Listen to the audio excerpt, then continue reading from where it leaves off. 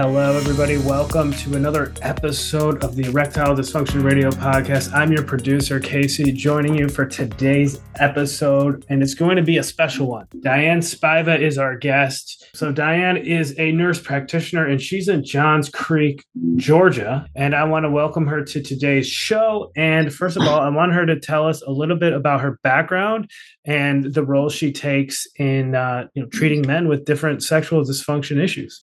Well, thank you for having me on your show today. I really appreciate that. Yes, my background is, I was a nurse anesthetist before I was a nurse practitioner.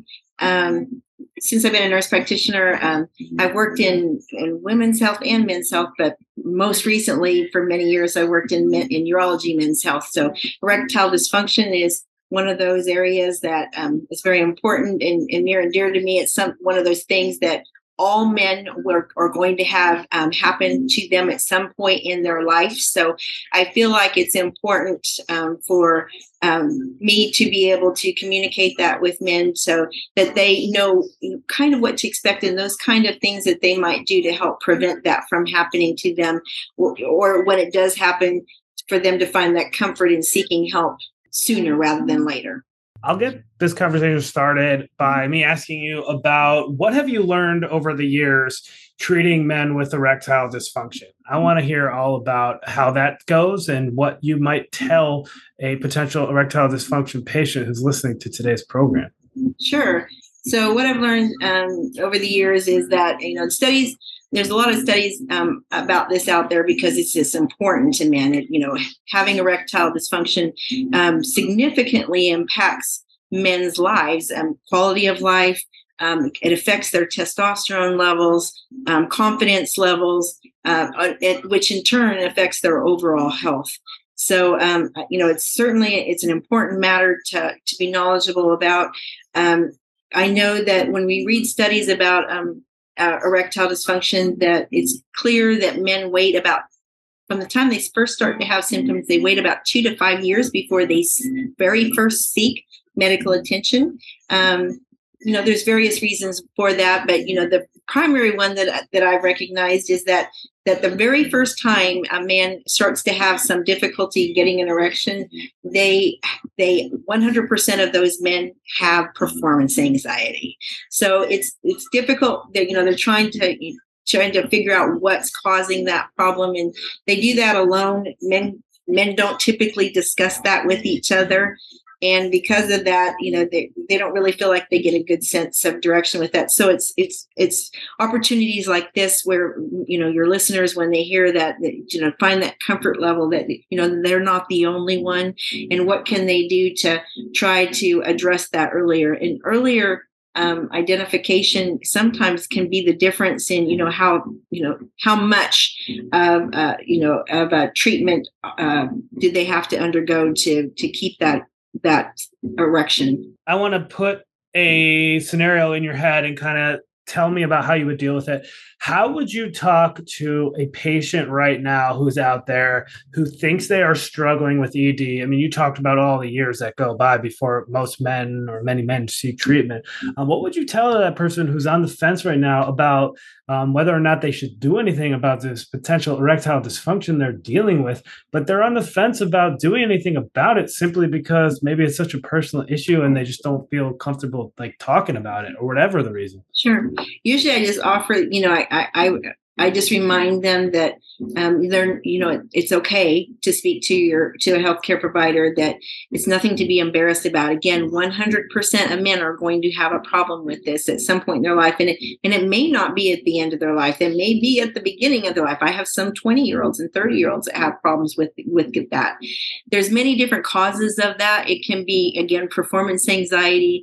It can be that your testosterone is too low. So sitting and waiting on that at home isn't really addressing those kind of things. But what an erection is you have your penis is a muscle.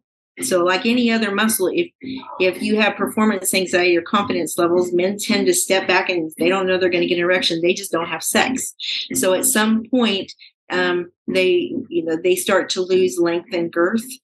which then affects their confidence level. So we don't want you to get to that point where you're trying to regain your confidence and, and regain that length and girth that you've lost. There's lots of different, protocols and tests that are easy to do that can help find the underlying cause of your erectile dysfunction, and then offer you treatment possibilities to help to remedy that. We always start conservatively, the most conservatively, and the whole idea is earlier better. Awesome. Diane Spiva, we're talking with nurse practitioner down there in Johns Creek, Georgia, a suburb of Atlanta. I want to now ask about communication tips that you might have for a man when they first visit their doctor or healthcare provider seeking treatment for erectile dysfunction.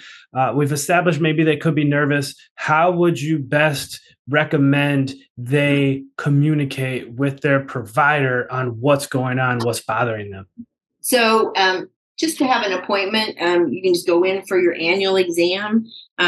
There's, physically the things that can cause erectile dysfunction may be something as, blood pressure is a major cause. So, high blood pressure can cause erectile dysfunction. So too can the treatment for high blood pressure, those antihypertensive medications, blood sugars sometimes. So it's important for you to have lab work. It can be anything that compromises blood flow. So we look at those things. We look at, cholesterol can be an issue, or anything, just in your common everyday health and wellness. So obviously hormone testing is going to be a part of that. Generally, a lot of insurances, more and more insurances are trying to start paying for testosterone. Previously, they really hadn't been really good about that. They're slow to get on board with those kind of things. You think, because of the consequences of having low testosterone, with the erectile dysfunction and other types of health issues, that they get on board faster, but they're kind of slow for right now. But don't just assume that. Get in there and get to your doctor and let them find that underlying cause and help you to find out what's going to help you. Let me ask you about some proactive men's healthcare tips that might go ahead and improve men's quality of life, maybe some low-hanging fruit, so to speak, or anything you would recommend men could start doing today or tomorrow to start kind of getting on the better track towards better overall health and better sexual health. Sure. So, I'm going to focus kind of on that testosterone for that one. So that plays a key role in erectile function and health and your just overall health and wellness. So the things that you can do at home for that are going to be just the things you've always heard about: eating a good diet. So avoiding, those bad carbs. So, when we think of bad carbs, think of anything that has white in it: white sugar, white flour, white rice. Those fried fatty foods, use that air fryer. That air fryer is your best friend. If you're going to cook with oil, cook with olive oil or avocado oil. They have, that good HDL that helps to keep your lipids healthier, so you don't have that high cholesterol.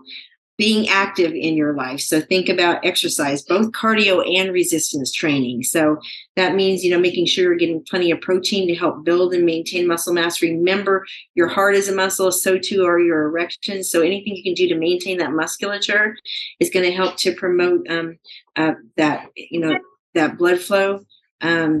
To avoid stresses, that you are finding ways to deal with stresses. We all live in a pretty stressful world today. So, you may have to find a way to slow down a little bit and just find time for you to kind of focus on the good things in your life. I don't feel like you have to necessarily do meditation, but that is you don't have to get down on, cross your legs and hum, but, to focus on the good things in your life. I really like yoga for that, get that stretching in and to learn how to do breathing right. That breathing helps to relax those muscles. So those are the things. And then having sexual activity helps, having frequent happy sex helps to naturally increase that testosterone level.